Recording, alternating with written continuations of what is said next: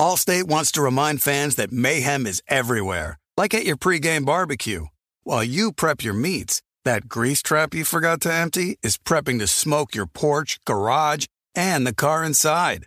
And without the right home and auto insurance coverage, the cost to repair this could eat up your savings. So bundle home and auto with Allstate to save and get protected from mayhem like this. Bundled savings vary and are not available in every state. Coverage is subject to policy terms and conditions. We are welcoming a new show to iHeart and the DraftKings YouTube channel. It is called Point Game with John Wall and CJ Toledano. It's an insider's look at the NBA and the culture surrounding the league. Every week, the five-time All-Star and the number one pick in the 2010 NBA draft, John Wall, will give his unique perspective on the hottest topics in the league and tell the best behind-the-scenes stories from his time in the NBA. So check out Point Game with John Wall and CJ Toledano on the iHeartRadio app, the DraftKings YouTube channel, or wherever you listen to your podcasts. Looking for an assist with your credit card but can't get a hold of anyone? Luckily, with 24/7 US-based live customer service from Discover, everyone has the option to talk to a real person anytime, day or night. Yeah, you heard that right.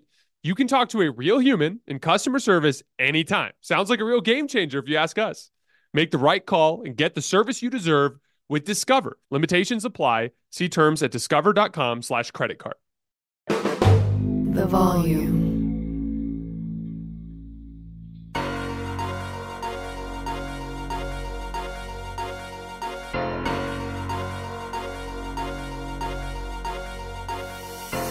All right, welcome to Hoops Tonight here at The Volume. Happy Monday, everybody. Coverage of the conference finals here at Hoops Tonight is brought to you by Chase Freedom Unlimited.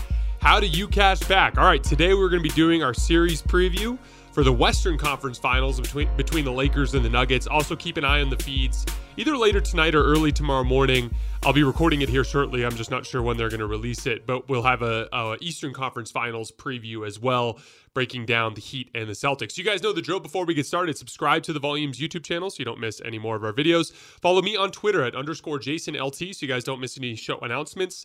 And if for whatever reason you guys miss one of these shows and you can't get back over to YouTube to finish, don't forget you can find them wherever you get your podcasts under Hoops Tonight. All right, let's talk some basketball. So just like we usually do, we're going to do our series notes where I just talk about a couple of the background pieces of information.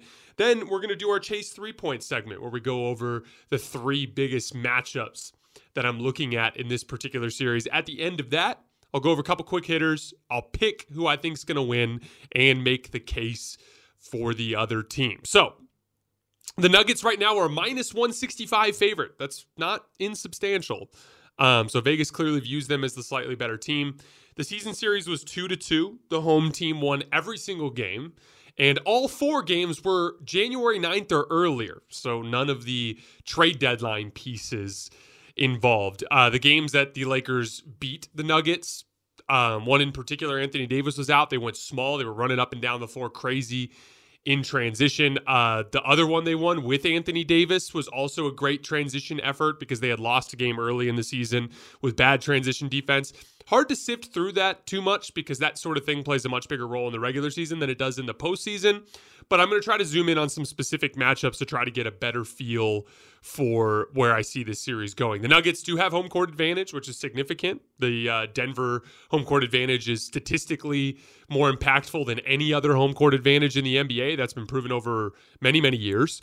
And they're playing every other day now, which is, I think, an advantage to Denver in particular, just with the wear and tear on LeBron James and Anthony Davis, especially since their size won't be an issue. I thought the Lakers actually wore down the Warriors despite their age, but I think a big part of that was down the roster, the Warriors were giving up physical advantages, and you have to make up for a lack of size by playing harder, and it's just really difficult to do that every other night. All right, so these are our Chase 3 points. Number one, can Nikola Jokic force the Lakers to consistently send multiple defenders towards him in the Anthony Davis matchup? So the two most common play types logged by Nikola Jokic so far in this postseason are, as you could probably guess, pick and roll man possessions and post-ups. Post-ups are actually number one, and pick and roll man possessions are number two. Anthony Davis is the best defensive player in the world. And we all saw just the latest example of that against the Golden State Warriors in the last round, as after Steph Curry ripped through the entire league last year in the postseason and then ripped through the Sacramento Kings in round one, he had his least efficient playoff series since the 2019 second round series against the Houston Rockets. So for all the Nuggets fans out there talking about how great Jokic is and how great the Nuggets offense is, I agree with you guys about those things. But guess what? If there's one guy that you could say is probably a better offensive engine than Nikola Jokic, if there's one guy, it's Steph Curry. And if you think Jokic is number one, the guy you're saying number two is Steph Curry. And there certainly isn't much of a gap there. Everything that you're thinking about Jokic and the way he can warp a defense and the problems he can cause for teams, the same could be said for Steph Curry. And the Lakers held him to his least efficient series since 2019 and held the Warriors significantly below their regular season offensive rating. Had 6 halves, I believe, where they held them under 50 points in a half. It was a dominant defensive effort. So we have to at least consider the possibility that Anthony Davis could have a similar impact on this Denver Nuggets team. Now, this Denver Nuggets team does have, I believe, more aggregate offensive talent than the Warriors. That goes without saying. So I would absolutely say that this is a better offense overall than the Warriors. So it'll definitely be a challenge, but this will also be the weakest defense that the Lakers have faced so far in this postseason, after facing the Defensive Player of the Year and the third-ranked defense during the regular season in the Memphis Grizzlies, and a Warriors defense that wasn't as good as they were last year statistically, but had the same core players that they had when they were the number 2 ranked defense and won the championship last year with Draymond Green and Andrew Wiggins and Gary Payton II. And despite all of that, they still finished ahead of the Denver Nuggets in regular season defensive rating. So there's no doubt that strictly from the standpoint of defensive personnel, the Lakers are facing an easier matchup than they faced in a long time, which makes it difficult to predict, but we're going to do the best that we can. So as we zoom in on the post-up possessions and the pick-and-roll possessions, to me it comes down to, can the Lakers consistently play those actions 2-on-2 or 1-on-1? So in the post, can Anthony Davis guard Jokic without too much help? It's one thing to, kind of gap down and kind of stunt at the basketball. It's another thing to hard double, right? If Anthony Davis can get away with never having to hard double on the Jokic post-ups, that means they can guard it 1-on-1. In pick-and-roll, you can have your shell drill and guys can be ready to help when they need to, but if you can guard the Denver Nuggets 2-on-2 in pick and roll, that goes a long way towards your ability to stop them. Why? Because as you go down the roster, Kentavious Caldwell-Pope, Michael Porter Jr., Aaron Gordon, Christian Brown, Bruce Brown, those guys, Jeff Green, those are all guys that's pretty much that plus Jamal Murray is basically the rotation that they shrunk down to there over the course of the Sun series. All of those guys are guys that are capable of making plays against closeout situations, right? So when the defense is already warped, Michael Porter Jr. is the best spot-up player in the league this year. Kentavious Caldwell-Pope, I've said before, is one of my favorite role-player 2 guards in the entire NBA. Loved rooting for that dude when he was a Laker. Christian Brown and his athleticism in transition, and he can make plays cutting out of the weak side corner, occasionally knock down a corner 3. Bruce Brown can run pick and roll, run dribble handoffs. He can get out in transition. Jeff Green obviously has been a solid role player in the NBA playoffs for a half decade now. All those guys are great, but in a set defense situation, they're not guys that are going to consistently beat you attacking like set defenders with help behind. Like, they need advantage situations. So everything comes down to Nikola Jokic and Jamal Murray and their ability to bring in multiple defenders. Jamal Murray is an excellent player, and he's going to do some mismatch hunting against Lakers guards. He was doing that a lot against Landry Shamet in the last round. You're going to see him try to pick on Austin Reeves and try to pick on D'Angelo Russell and try to pick on Dennis Schroeder. They'll clear the side and just let him post up on the block by himself. He's going to do some of that, and he's going to knock down some pull-up jump shots in the dribble handoff and pick-and-roll situations with Nikola Jokic. There's no doubt that there's going to be a good percentage of that in this series. The difference is, though, is that that's not the type of player that's going to monumentally dominate and change the geometry of the series in terms of the tactics the way that a Steph Curry does. He's just not that level of player. And I would imagine that Darvin Ham and his scouting reports are like, hey, obviously the Suns guards aren't as good as us defensively. He lit them up. If we can hold him to a 25 point per game average in the series on 20 shots per game, 22 shots per game, where his efficiency isn't quite where it needs to be, I think that the Lakers would be happy with that, especially if they can guard those actions 2-on-2 and not have to overhelp on the weak side. I think their biggest concern is giving up the wide open shit to guys like Michael Porter Jr. and things along those lines. So again, down the roster, there is talent there and it's a really good fit, but fundamentally it depends on Nikola Jokic and his ability to warp the defense. So if Anthony Davis, as a pick and roll, an inverted pick and roll defender, can protect the rim and not concede too much pull-up jump shooting, and in isolation or post-up situations, if he can contain Jokic on an island, that goes a long way to giving the Lakers an advantage down the roster.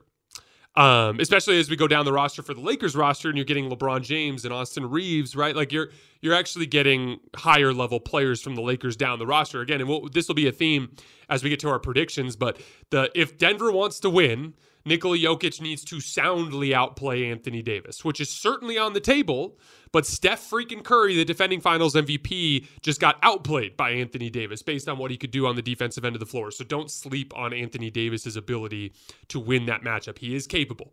Let's start at the post for starters. So Nikola Jokic does have the ability to dislodge Anthony Davis. He's got a high center of gravity. When I went back and watched all the post-up possessions, and there aren't a ton of them, but when I went back and watched all the post-up possessions with Jokic on AD this year, he did do a decent job of bumping him to his, getting to his spots and bumping him off of his base and making those little hook shots and floaters and things in the lane. But Anthony Davis did, on a handful of possessions, bother him with his length. Foul trouble in particular is going to be a big factor in this series. Dwight Howard in 2020 spent a good portion of the series guarding Nikola Jokic, so they got to split fouls. Dwight could be super aggressive. He could pick up 3-4 fouls a game, and it was all just kind of part of the game plan to try to frustrate Jokic. That's not a factor anymore. There's not a soul on the Lakers roster that has a hope in hell of guarding Nikola Jokic except for Anthony Davis, so it's important. But that same factor plays the other way. The Lakers are one of the very best teams in the league at drawing fouls. Now, I will say Denver is much better at defending without fouling than Golden State was, so I don't expect to see the same type of free throw disparity that we did in the Golden State series, but the Lakers are good at drawing fouls. So foul trouble for Nikola Jokic, foul trouble for Anthony Davis, those are going to be big factors in this series. That said, with AD post-up defense against Jokic, I think that favors Denver early in the series, but it'll favor LA later in the series. I think that AD is too smart and too physically gifted not to eventually figure out a way to slow down Jokic in the post. But don't be surprised if early in the series, when AD doesn't quite have a feel for him yet, if Jokic has a lot of success in the post. Looking at pick and roll, it's a similar concept to what they were doing to the Warriors, right? Like you're going to try to chase over the top of the screens with AD in some kind of drop coverage. He probably won't be as high up as they were against the Warriors because they were more willing to give up roll man possessions to the Warriors than they will be to Jokic, because Jokic is, in my opinion, the best roll man in the league and shoots 70% on all those stupid push shots and floaters on the short roll, right? So my guess is it's going to be a deeper drop, which means it's going to be a higher responsibility on the guards for the Lakers to chase over the top of those screens, which they did a decent job of in the last round. And most importantly, trying to contain Klay Thompson and Steph Curry coming over the top of those screens is a different type of challenge than Jamal Murray and KCP. Jamal Murray's a great pull-up jump shooter, but just not in the same stratosphere as Steph Curry, and KCP is a different type of player than Klay Thompson. So it's definitely going to be a different type of coverage, but it's going to be the same concept. Anthony Davis trying to dissuade those pull-up jump shots as best as he can while staying back to protect the rim, namely because of Jokic on the roll and the guards chasing over the top of the screen. The other thing you saw in 2020 is at one point late in the series in Game 4, they ended up putting LeBron on Jamal Murray and Anthony Davis on Nikola Jokic so they could switch the Murray-Jokic pick and roll. And Denver ended up countering that by just trying to ISO LeBron with Jamal Murray. And some of you guys might remember LeBron blocking Jamal Murray a couple times and forcing a couple misses at the rim in that Game 4 win. So LeBron, again, he's going to be older now and not as mobile, but he's had a really good defensive postseason, especially when he's been engaged. So that might be another wrinkle the Lakers could go to, is just put LeBron on Jamal Murray, switch the Jokic-Murray pick and roll. Now, who's going to win that matchup? That's going to be the dynamic of the series, in my opinion. If the Nuggets are playing 2-on-3 in pick and roll and 1-on-2 in post-up situations, too many high-quality shots from too good of a passer in Jokic on the back end, they're going to get picked apart. If Jokic and Murray can be contained 2-on-2 by the Lakers and 1-on-1 in the post in the Jokic AD matchup, I think they're going to be able to slow down the Nuggets offense enough for them to succeed on the other end. That to me is the dynamic of the series, and whoever wins that specific matchup has by far the best chance to win the series. Number 2, can LeBron James pick apart the Nuggets in pick and roll? So I talked about this a little bit with Colin Cowherd yesterday. But the big difference in this series for the Lakers compared to the previous 2 rounds are the defensive matchups, right? I actually think Aaron Gordon is a better matchup for LeBron than either of the last 2 guys that LeBron faced consistently. So he was seeing a lot of Dillon Brooks and Xavier Tillman in the first round. And Xavier Tillman was big enough, but he wasn't fast enough, and LeBron ended up beating him off the dribble when he needed to, namely at the end of Game 4, right? And then Dillon Brooks, he could just post him up or bully him whenever he absolutely needed to in that series. But Dillon Brooks was a very good switchable wing defender, and Jaren Jackson on Anthony Davis, they could just switch that action. So the LeBron-Anthony Davis pick and roll was kind of useless in that round. And as a result, they had to attack switches, which really baits LeBron and Anthony Davis into their worst tendencies, which is to settle for jump shots and to not apply enough rim pressure, right? Same dynamic against the Warriors. With Draymond Green on Anthony Davis and Andrew Wiggins on LeBron James, they're switching the LeBron AD pick and roll most of the time. And as a result, you lose that advantage. Now it's the same thing, stagnation. Got to try to generate offense against their switches, or hell, just give the ball to the guards and see if they can do it, since the Warriors were running drop coverage against the Laker guards. But that dynamic is going to be completely different in this series, even though Aaron Gordon is a much better matchup for LeBron James, just because he's bigger and stronger than Wiggins and Dillon Brooks are, so he can hold up a little bit better in the post. That's all good, and I think that bodes well for Denver in the series in isolation situations and in post-up situations. But in pick and roll in particular, I think that the Nuggets are going to be in some trouble on a couple of different fronts. So, and this is why I'm considering this the LeBron James series on the offensive end of the floor. So, on film, what I noticed in the footage at the beginning of the year. Now, it's important to note that this was before the deadline. So it's a lot of Patrick Beverley on the weak side. It's a lot of Troy Brown Jr. on the weak side. It's a lot of Kendrick Nunn back when he couldn't make a damn shot.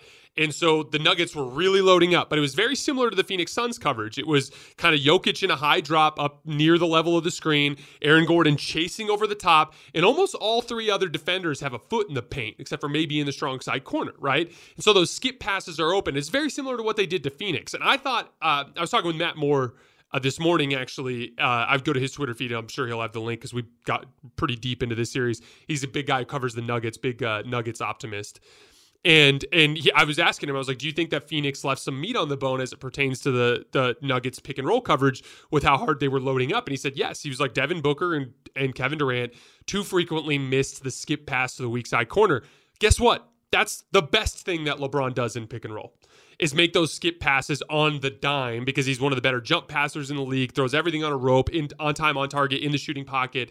And that's going to be a lot of Austin Reeves on the weak side. He's shooting 44% on catch and shoot threes in this postseason run. D'Angelo Russell on the weak side. He's shooting 39% on catch and shoot threes in this postseason run. Rui Hachimura on the weak side. 53% on catch and shoot threes in this postseason run. Lonnie Walker on the weak side. 38% on catch and shoot threes in this postseason run. So there's going to be much more dependable weak side shooters than what they had during the regular season. And that coverage is going to leave some openings for LeBron. What I like about it the most for LeBron's sake is it implicates his brain more than it does his body. So when they're switching pick and roll, LeBron has to bully smaller defenders, right?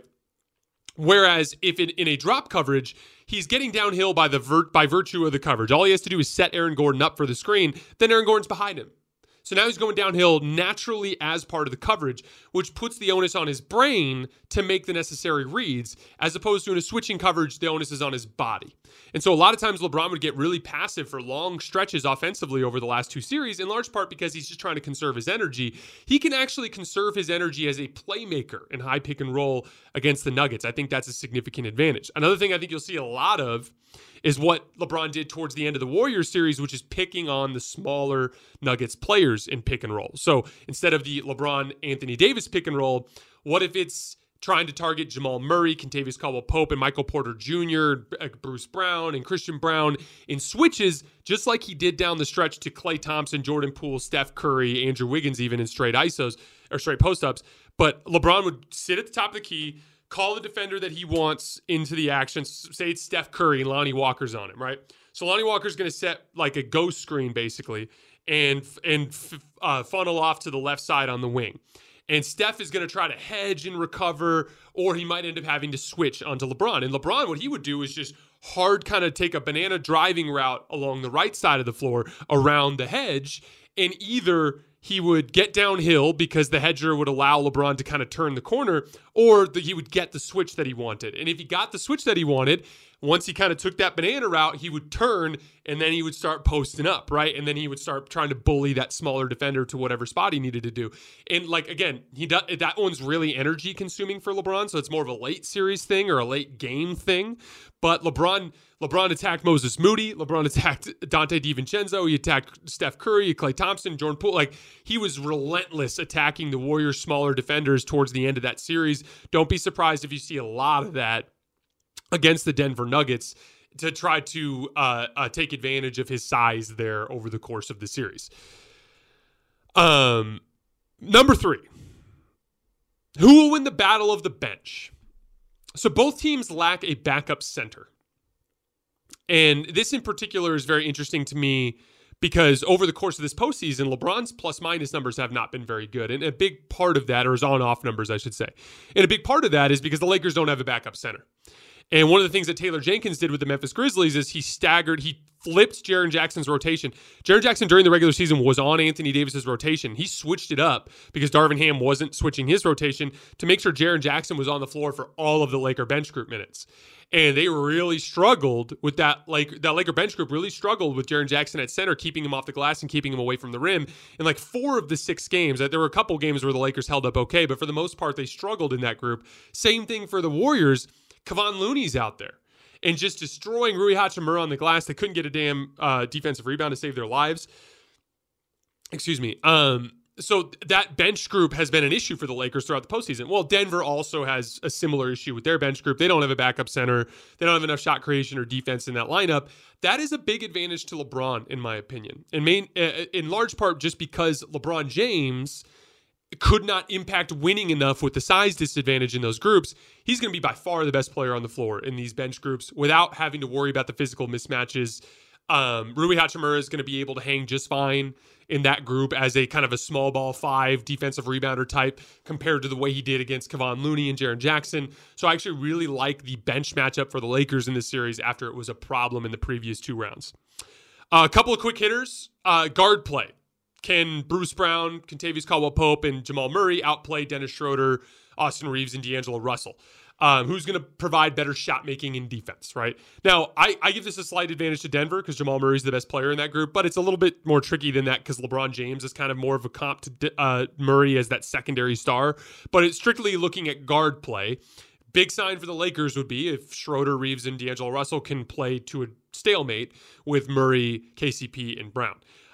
Can the Lakers play their forwards? This is a big one. So Rui Hachimura and Jared Vanderbilt both kind of exited the rotation, not entirely, but their roles got shrunk in the Warriors series. Why? Too much helping off Jared Vanderbilt was screwing up their offense. And on the defensive end of the floor, Rui Hachimura was struggling with screen navigation. And Denver in particular, and this is I talk about this a lot on the show, but lock and trailing is a lot about low center of gravity and avoiding screens, right? And Rui's just got a high center of gravity. He's easy to set screens on. So it can be an issue for him. This series is going to have some similar stuff. Michael Porter Jr. runs a lot of off-screen action. Kentavious Caldwell-Pope runs a lot of off-screen action. If Rui ends up in one of those matchups, he could be in a situation where he could struggle. I think Rui's going to have to play when LeBron's off the floor so he can guard Aaron Gordon as much as possible, or Jeff Green, someone like that, so he can kind of be more in a help situation and be around the rim as a defender, rim protector, and defensive rebounder. But the Lakers need their forwards to be an effective defensive rebounding team. You saw that a lot against the Warriors where they ended up going small, and then they gave up 12 offensive rebounds in the first half because you've got 3 guards on the floor, and LeBron James and Anthony Davis have to do so much physically to overcome that. So can the Lakers forwards play big minutes? That's going to be another one. Last but not least, transition. I mentioned this at the start of the show, but Jokic knows how to punish AD when he's lazy. He sees when he's on the floor. He sees when he's bitching at the refs, and he sprints and tries to get a cross match and a quick post steal. He also can beat the Lakers in transition with outlet passes. So bigs running the floor, particularly AD, that's going to be a big one in this series as well. My 3 points were brought to you by Chase Freedom Unlimited. Earn 5% on travel purchased through Chase, 3% on dining, including takeout, 3% on drugstores, and 1.5% on everything else. How do you cash back? So my prediction, I'm picking the Lakers in 6 games. I think Anthony Davis will significantly hamper Denver's defense, just like he did every other offense he's faced in this postseason. Golden State was a top 10 offense in the regular season. They had a 115.1 offensive rating in the regular season. The Lakers held them to 110.2. The Grizzlies were 11th in offense. They had a 114.7 offensive rating in the regular season. The Lakers held them to 102.8. So utterly stifled their offense. Again, this is the better offense than either of the two they faced. But just like I said with Steph Curry, you'd be foolish to think that Anthony Davis can't have a similar impact on Jokic, at least to some extent. I also think this will be by far the easiest defensive matchup the Lakers have faced so far in the postseason. Memphis was the number 3 regular season defense. We talked about all defense defender on LeBron and Dillon Brooks, and then the defensive player of the year guarding Anthony Davis. Golden State, you've got the best defensive player of this era in Draymond Green guarding Anthony Davis, and you've got Andrew Wiggins, who I said after last year's postseason might be the best perimeter defender in basketball guarding LeBron James.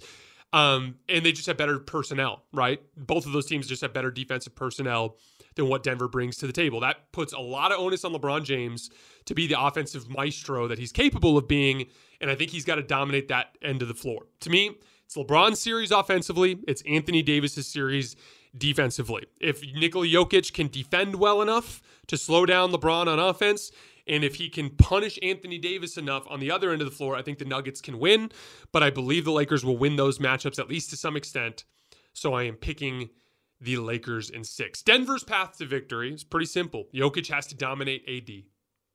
If he does and forces consistent help or gets Anthony Davis in foul trouble, I think this could be over quick. As a matter of fact, if Denver wins this series, I think it'd be in 5 games. I think they would win games 1 and 2, be 2-0, steal one in LA to make it 3-1, and then close out the series in 5. So picking the Lakers in 6, wouldn't be the least bit surprised if Denver won. I have a ton of respect for those guys, but I'm riding with the Lakers right now. I think they're a much better defensive team, and I think they're capable of picking apart this Nuggets team enough to advance.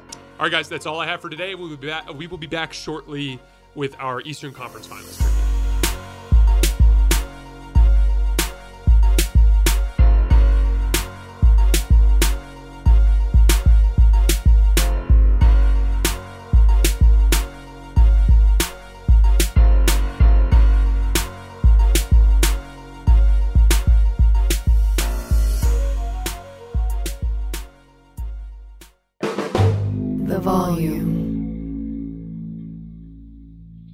Allstate wants to remind fans that mayhem is everywhere, like at your pregame barbecue. While you prep your meats, that grease trap you forgot to empty is prepping to smoke your porch, garage, and the car inside. And without the right home and auto insurance coverage, the cost to repair this could eat up your savings. So bundle home and auto with Allstate to save and get protected from mayhem like this. Bundled savings vary and are not available in every state. Coverage is subject to policy terms and conditions. It's Freddie Prinze Jr. and Jeff Dye back in the ring. Wrestling with Freddie makes its triumphant return for an electrifying 4th season. Hey, Jeff, are you ready to rumble our way into an all-new season of Wrestling with Freddie? You better believe I have. I've been practicing my body slams, and I'm jacked. All right, don't go injuring yourself now. We'll be highlighting the best stories and matches of the week in wrestling from AEW, WWE, and have one-on-one talks with the best talents in the world of pro wrestling. Listen to Wrestling with Freddie on the iHeartRadio app, Apple Podcasts, or wherever you get your podcasts. The Big Take from Bloomberg News brings you what's shaping the world's economies with the smartest and best-informed business reporters around the world. We cover the stories behind what's moving money and markets, and help you understand what's happening, what it means, and why it matters every afternoon. I'm Sarah Holder. I'm Saleha Mohsen. And I'm David Gura. Listen to The Big Take on the iHeartRadio app, Apple Podcasts, or wherever you get your podcasts.